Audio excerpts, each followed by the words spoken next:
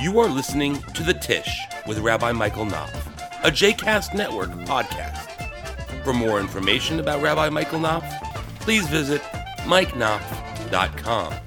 For more information about other JCast Network podcasts and blogs, please visit jcastnetwork.org. Good morning, everybody. We are continuing in our journey into the question, what's the point of Judaism? Taking mitzvah by mitzvah, commandment by commandment, trying to talk through what the rationales for those commandments might be, in the attempt to see, whether there's a particular job that commandment is trying to get done. What job is it trying to get done? Is it an effective tool for getting that job done? Is that job a necessary job to get done in the first place? Is something, is it trying to solve a problem that doesn't exist? And might there be? Is it the most effective possible tool you could imagine to be able to get that job done? And so we've been looking at a number of commandments with those questions in mind, and last week we studied the tefillin shel yad, the tefillin of the hand, which is understood to be a separate commandment from the tefillin shel rosh, the tefillin of the head. There's an interesting debate on it in the Talmud about whether it's one commandment or two commandments. But for those of you who are familiar with the practice, you know that you recite two blessings when you put on tefillin, which ought to indicate that it's two different commandments, because it's two different acts. At the same time, the manner of reciting the blessings is very interesting. For the first one, the blessings, only one of them is al mitzvat tefillin. Only one of them is recited over the mitzvah of putting it on tefillin, which indicates a sort of debate or ambivalence the rabbis had about whether the whole thing of putting both things on was one mitzvah in itself, or whether both things were. If both things were clearly a mitzvah, the blessings probably would have been al mitzvah. The first one would be al mitzvah tefillin shel yad, and the second would be al mitzvah tefillin shel rosh. But instead, we just have one blessing that says al mitzvah tefillin. The other one is lahaniach tefillin. And the second indication of debate or ambivalence from the rabbis about whether it's one mitzvah or two comes from the fact that you sort of undo one of the blessings when you put on tefillin. After you put on tefillin shel rosh, you're supposed to say Baruch Shem Kavod Malchuto Le'olam Va'ed. Blessed is God's glorious kingdom for forever and ever, which is something that you say when you think you may have accidentally taken God's name in vain. And reciting a blessing without a particular prescribed purpose is understood by the rabbis as taking God's name in vain, which is why, in general, they say sveka de brachot lekula, that you're supposed to treat, in a case where it's doubtful whether you should say a blessing or not, you're supposed to not say a blessing because saying a blessing contains God's name, and you don't want to take God's name for vain purpose. So you refrain from saying a blessing in a doubtful case. But if you do say a blessing in a place where you're not sure whether or not you should have or not, you say Baruch Shem Kavod Malchuto Le'olam Va'ed afterward, and it sort of nullifies the fact that you had said God's name. So the rabbis aren't sure if this is what we should say, one blessing or two blessings, because they don't know if it's one mitzvah or two mitzvahs. So they do this kind of compromise position of having us recite two blessings, but sort of undo one. Why would you say Baruch Shem? If that's the reason, why would you say Baruch Shem after you say Shema Yisrael? Yeah, so it's a good question.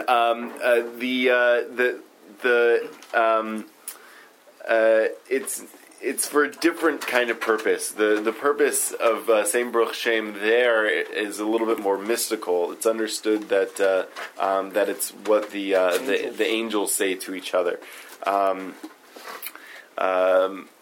It's not for the same purpose of sort of undoing it. But there's So anyway, but there are a few other examples of like this kind of compromise position. So the mezuzah is one of them. There's a debate in the Talmud about whether the mezuzah should be upright vertical or completely horizontal, and they resolved the debate by saying it should be slanted 45 degrees. Both between them. Okay, so we looked at tefillin shel yad, the hand tefillin last week, and we're going to look at tefillin shel rosh, the head tefillin this week. Although there's obviously a lot of overlap when you talk about what the reason is behind them. The Torah, in some ways, gives an explicit pronouncement of what the reason for both is. That it should be a reminder in some way of the commandments. And so the question to ask ourselves is it effective as a reminder of commandments? Is it supposed to do anything else besides simply remind us of the commandments? Might there be better reminders of the commandments? Why do we need so many reminders of the commandments? Right? Just in the Shema, right? We have several. Right? You have the tefillin, you have mezuzah, and you have tzitzit. Right? All of which are supposed to be visual reminders of the commandments. So why do we need so many commandments? And in different areas of our lives and in different venues and places. Why does it stop there? Why does it stop? Why do you need two things that you're supposed to wear? Okay, so these are all some of the questions. And an additional question. There's two additional questions I want us to think about. The first has to do with the passages that are written in the tefillin itself. So if you undid your tefillin, on tefillin shel yad, you would have one long scroll that it would have 4 passages written on it, 2 from Exodus and 2 from Deuteronomy. On the head tefillin, the tefillin shel rosh, you would have the same passages but written on 4 individual scrolls. You notice on the tefillin shel rosh, they're like little ridges or little compartments, and those are actually little cubbies within the tefillin where there are 4 different parchments inside with the same passages. So one question is why do we have those specific passages in the tefillin?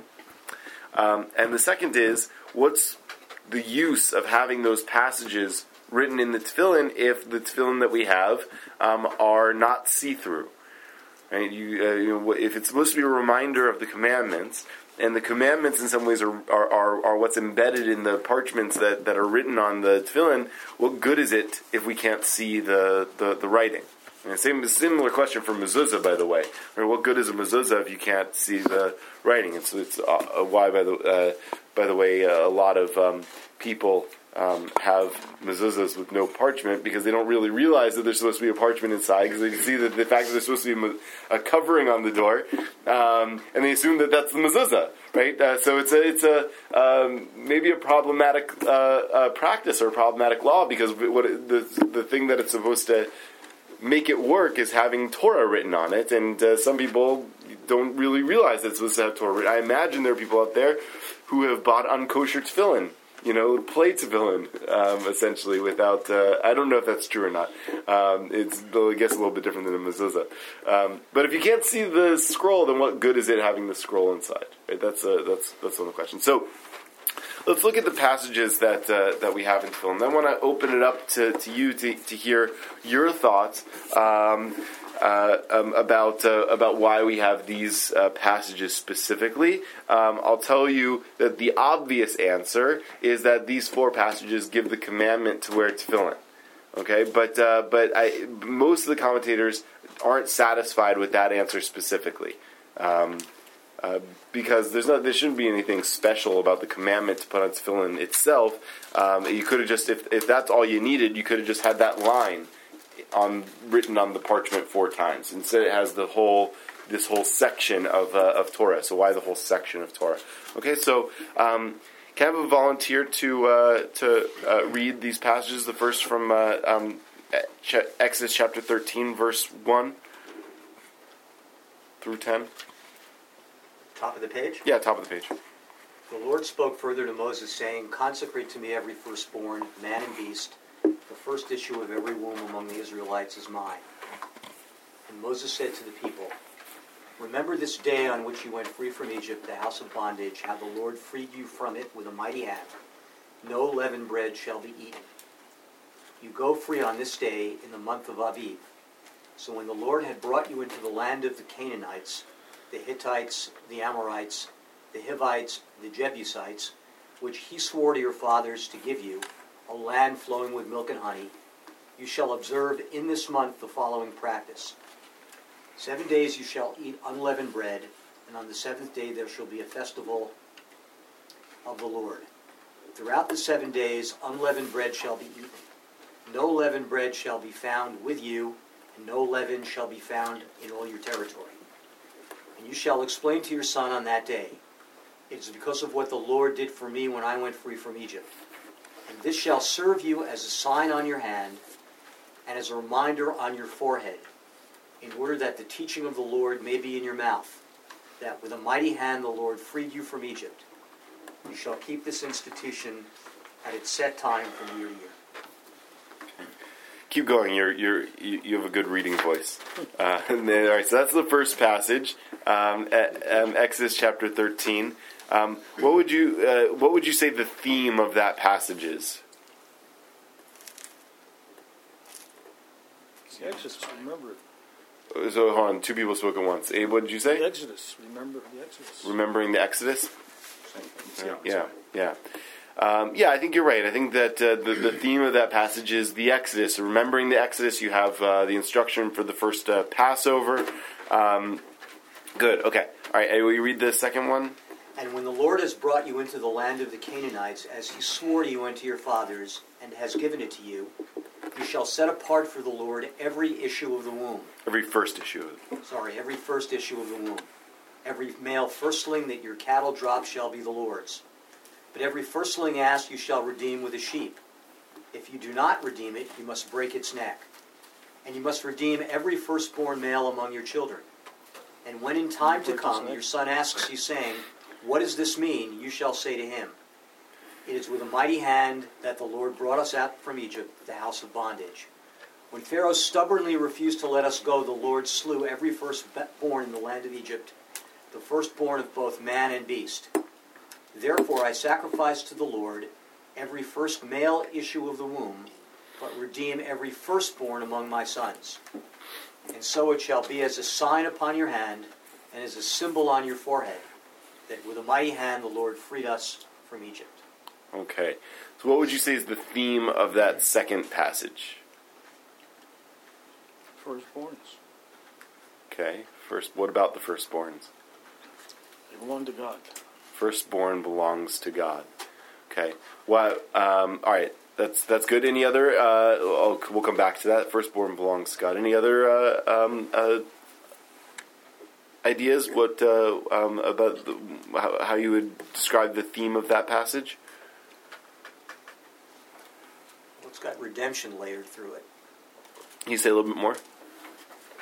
There are there's specific practices, acts, rituals, with respect to the redemption of the firstborn. It's a promise fulfilled. That God gave you the land, and now you owe him this. Interesting. Okay, so those are maybe two different things, but so we have one. The theme is that the firstborn belong to God. Another possibility or a related theme is about redemption, right? So God redeemed you. You have to redeem your firstborn child. You have to redeem your firstborn animal. Abe asked if you're not, why are you not allowed to break the neck of your firstborn son? It's a good question sometimes. Okay, so good. And then Barry, sorry, one more time. Can you repeat yours? It's similar to redemption. It was kind of. Oh, that's right. You said God did something for you, and now it's your turn to reciprocate. Right. Right. So, in other words, it's about our obligations to God. Right. Okay, good. All right, Deuteronomy 6. Eddie, you're reading really well. Can we keep going with you? Hear, O Israel, the Lord is our God, the Lord alone. You shall love the Lord your God with all your heart, and with all your soul, and with all your might. Take to heart these instructions with which I charge you this day. Impress them upon your children. Recite them when you stay at home and when you are away, when you lie down and when you get up. Bind them as a sign on your hand and let them serve as a symbol on your forehead. Inscribe them on the doorposts of your house and on your gates. Good, okay. So I imagine people recognize that passage even though it's written in English. What's that passage? Shema. The Shema and the Ve'ahavta. Good. And what would you say is the theme of that passage? Love of God. Love of God. Okay, good, good. Any other ideas? Love of God is one possibility. It's about memory a little bit, you do these things so that you'll remember. So a visible reminder. Right. Good, okay. But it's a visible reminder of what? What are we supposed to try to remember? Love of God. Okay, good. And what else? Instructions. Okay, good, right? The instructions which I charge you this day, right? The mitzvot. So love of God, the mitzvot in general. What else are we being asked to remember here? Egypt. Show me where you see Egypt in this passage. Well, it's not in this passage, but I was thinking that it's... Well, the doorposts. Pardon? The doorposts are a reminder of Egypt. Yeah, I That's what on the suppose. Yeah. doorpost. I was thinking more as holistically. Certainly in the other passages, Egypt Right. features prominently. The other thing I would say that this passage is asking us to remember is in that first sentence, right? That God is one, or here it translates the Lord alone. That we only worship one God. But we have love of God, we have God's oneness, we have memory. Good, and you're right, Eddie. I mean, the other passages certainly relate a memory of being in Egypt, and what that experience was like, and especially in comparison to redemption from Egypt. Okay, let's just look at the last one, Deuteronomy 11, which was both Deuteronomy 6 was the Torah portion 2 weeks ago, Va'et Hanan, and Deuteronomy 11 was last week's Torah portion, Akev. If then you obey the commandments that I enjoin upon you this day, loving the Lord your God and serving him with all your heart and soul, I will grant the rain for your land in season, the early rain and the late. You shall gather in your new grain and wine and oil. I will also provide grass in the fields for your cattle, and thus you shall eat your fill. Take care not to be lured away to serve other gods and bow to them. For the Lord's anger will flare up against you, and he will shut up the skies so that there will be no rain, and the ground will not yield its produce, and you will soon perish from the good land that the Lord is assigning to you. Therefore impress these my words upon your very heart. Bind them as a sign on your hand, and let them serve as a symbol on your forehead. Teach them to your children, reciting them when you stay at home and when you are away, when you lie down and when you get up. And inscribe them on the doorposts of your house and on your gates, to the end that you and your children may endure in the land that the Lord swore to your fathers to assign to them, as long as there is heaven over earth. Okay. So, thank you. What would you say is the theme of that passage? If you behave yourself, if you follow mitzvahs, good things will happen, and vice versa. If you don't behave yourself, bad things will happen. Good. Okay. Make these signs available to yourself so you'll remember. Good. So reward and punishment for observing the commandments, consequences for observing or not observing the commandments. Any other themes in this last passage? Well, again, there's a requirement to transmit, to pass down, to teach, which is a consistent theme, right? Right. What's interesting is the commandment to teach in each of these passages seems to be specific to the material that came before it. Right. In other words, they're not exactly saying remember and teach the whole Torah. Higher criticism of biblical authorship aside, because it may be that there wasn't a whole Torah that they were thinking of when they wrote these passages. But nevertheless, they're saying specifically, remember this information, write it on your hands. These instructions, right? these words. Right. These instructions, these words in particular. Okay. So what's is there a relationship between these four passages other than the commandment to write them on your arms? Why are these four things with these four themes, however you understand the themes of these passages, why are these the ones that we're supposed to write on our arms and place as a reminder between our eyes? What's special about these four things?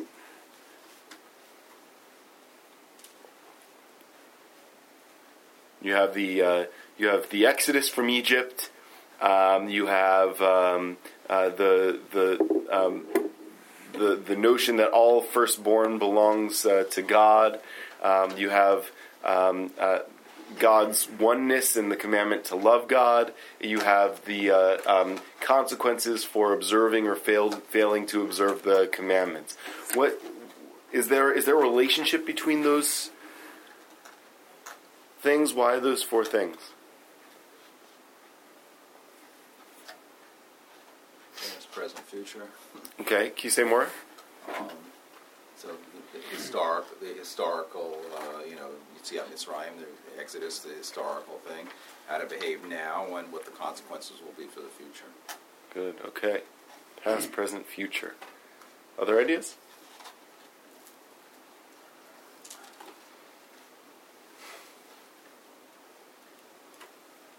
Well, with the exception of the third, right, the first, second, and the fourth, talk about what God has done, how God has acted, right? Mm-hmm. There's the Exodus. There are the aspects of the fields. The third is a little light on talking about what God's done. It, as you mentioned before, it talks about the Lord, God being one, and then symbolizing that in various ways. Mm-hmm. Well, good. It was but if in some ways it's related, because if God is one, then it means God does everything, right? So you have specific actions that God does, and then a statement of lest you think that that's all God has done, right? Then know that God is responsible for so much more.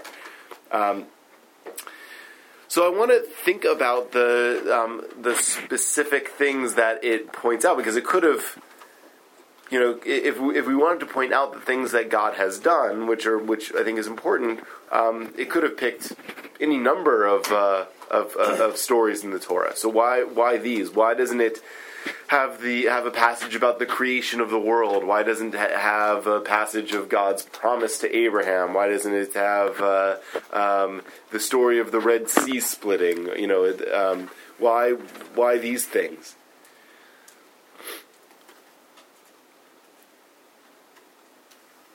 Well, one thing led to the next. Going out of Egypt led to the entering the land of Israel. Then once you're there, you got to remember everything so you can love God. Mm-hmm. And in order to love God, you better behave yourself. Okay. Yeah, if you do, you'll be good. So, go ahead, Chazan. No, I'm just there's a nice sort of, I guess, historical flow to that argument that he was presenting, Mm-hmm. and simply then at the end that if you behave, you will have reward and length of days. But I think that there's simply the four places where we have the mention of tefillin, and as you said, these are parts of the Torah written at different times. Is there necessarily a unity within that?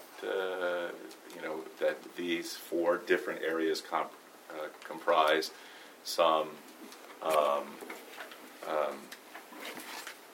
basic structural wholeness to Judaism? I think that we could make an overlay to say that, but I don't know that necessarily. It's true. Mm-hmm. That's my take. So it's interesting. You're right. Whether or not they actually comprise the essence of what it means to be Jewish is a challenging question. On the other hand, right, if we understand this feeling not as the reminder of these specific passages, right, but the act of putting on tefillin is supposed to be a reminder of the Torah and of Jewish tradition in its unity, then I think it's not unfair or unreasonable to, even if it's a projected overlay onto these passages, to see them as constituting or attempting to constitute in some way the core of what it means to be Jewish. And I think that you've raised some good ideas here. I just want to give a couple of more things. So the first is the 20th century philosopher Franz Rosenzweig wrote a book called The Star of Redemption, and what he said is that much of the symbolism and narrative of the Jewish tradition can be sort of distilled to the interaction between 6 different points, and say it's 6-point star of redemption, right? So the points are God, Torah, and the people Israel, creation, revelation, and redemption, right? And you actually, if you looking at these passages, you have the interplay of all of those points on the star, right? You have the relationship between you have creation in the sense of the firstborn belonging to God. Right, so you have creation, the creation of new life, but the idea that all life, even the life that parents think is most reflective of their own power as human beings to be involved in the creative act, to say that those that especially that issue of the womb belongs to God, as if to say that everything belongs to God and everything is the result of God's having created it. You have revelation in the sense of Torah, right? And so in some ways, the passage in Deuteronomy 11 that talks about the commandments with rewards and punishments is in some way about the revelation of Torah, that there is a set of instruction that it matters whether or not you follow it or not. And you have redemption, right? You have in a couple of different places the Exodus from Egypt here. And you have God, of course, right? You have the Shema, God is one. You have God in a number of different places. You have Torah, which you have in a few, obviously, certainly in the Deuteronomy 11 passage, but in some ways throughout all these passages. And you have the people Israel, right? The formative experience of the people Israel is the experience of the Exodus. Right, so it's what the Lord did for me when I went free from Egypt. Saying that the core of being Jewish is being forged in that Exodus experience. And also the rabbis interpret the idea of God being able to the firstborn belonging to God as God being able to select particular nations as God's chosen people. And it's one of the subversive things that the Torah does pretty consistently from the book of Genesis on is overturns what is usually the natural order of things in the ancient world, that the firstborn child would get the birthright and therefore be the favored child of the parent in each place, right, starting with Cain and Abel, right? It's the younger child that actually takes over the birthright and becomes the favored one of the parents, as if to say that God has control over who is the favored child, who is the favored nation, and not any other internal or external factor. Right, and so the focus on consecrate every firstborn to me is in a way saying that God is the one who decides which child has prominence in the family, because after all, the Jewish people are not the firstborn, right? We're not the first in the line of throughout our history. We're not the firstborn. So I want to show you just really quickly what Sefer Chinuch says about why we have these passages, and he does indeed say. I actually don't know if I handed enough there. He does indeed say that this is a thematic underpinning of all of Judaism. So here's what he says. We'll just read in the English because of the time.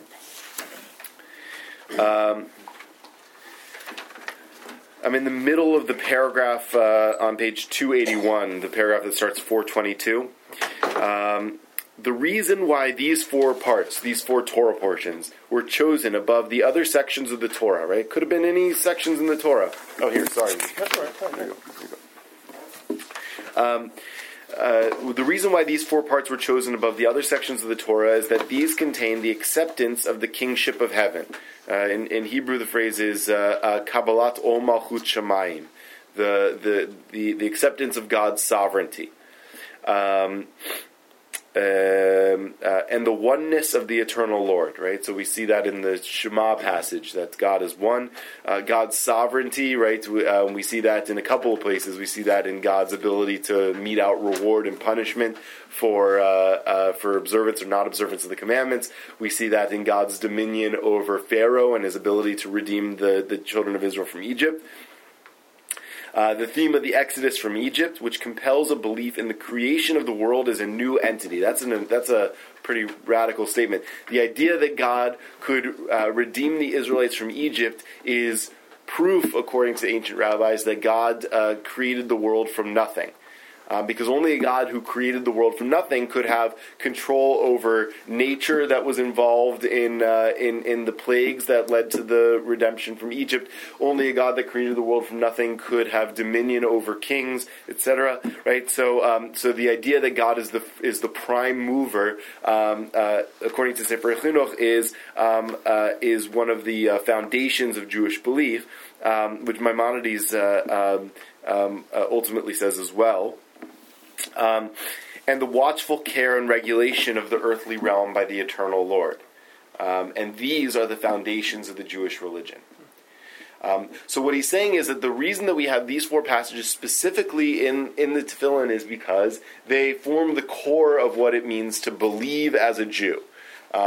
They don't necessarily remind you of all the commandments, but they keep you centered in what a Jew is supposed to, how a Jew is supposed to see the world, see their relationship to God, and see God's relationship to everybody else. And the components of it are God's authority, right? God's ability to command and to navigate things. The Exodus from Egypt, the fact that God not only has the authority to govern the world, but actually is involved in governing the world, and God's oneness. Right? And he says these are the four core elements of Judaism. Maimonides has 13 principles of faith. He just boiled it down to 4. And he says that these 4 are based on the themes of this passage in Tefillin. But the last question I have is, okay, let's grant that, right? Let's say he's right, that these are the 4 passages that form the core of what it means to be Jewish. And by binding them on our arms and between our eyes, we are supposed to be reminded of these 4 elements of Jewish belief. What good are they? And what good is the act if we can't see or read the passages? I'm not the only one that doesn't have see-through tefillin, right? Right. So what good are they? What good is it? What good is the ritual if we can't actually see the passages? You're supposed to remember some of it, and then you're supposed to read it in the Torah, so you can read other things in the Torah at the same time. Good. Okay. So that's a really profound statement, right? Because it's hidden, right?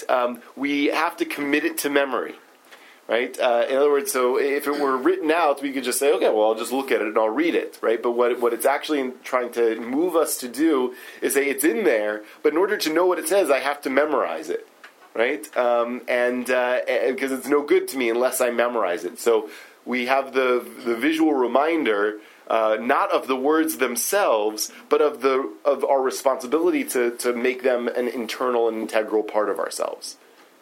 And any other thoughts?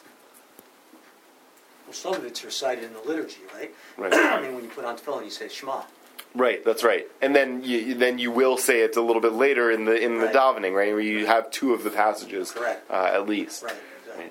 Right. So you do get that, but you don't have the other two passages in the liturgy, Right, you know. Right. which is interesting. You know, why didn't the rabbis make those part of the Shema cluster as well? It's a good question that I don't have the answer to right now, but it's worth raising. But I'll leave with that. I mean, I think that's actually a really great insight, Abe. That we were supposed to have these passages to remember what is meant to be the core of being Jewish, the core qualities of Judaism, but we don't see them because the reminder is to commit them to memory. To make them part of ourselves, to engrave them into our hearts, right? And that's it. Ultimately says that, right?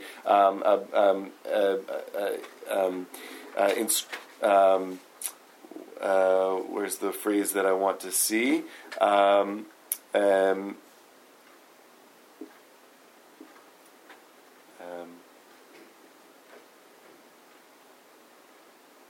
I'm not finding the passage I want, but the idea to impress them on your hearts, and I think that's ultimately what it's getting at. That you wear them the sign is not of the words itself. The words itself are what you do as a response to that sign. Well, see through children's stories, see? It's all folded up a little bit. Right, that's true. Okay, and we'll stop there and continue on next week. Have a great day. Thank you.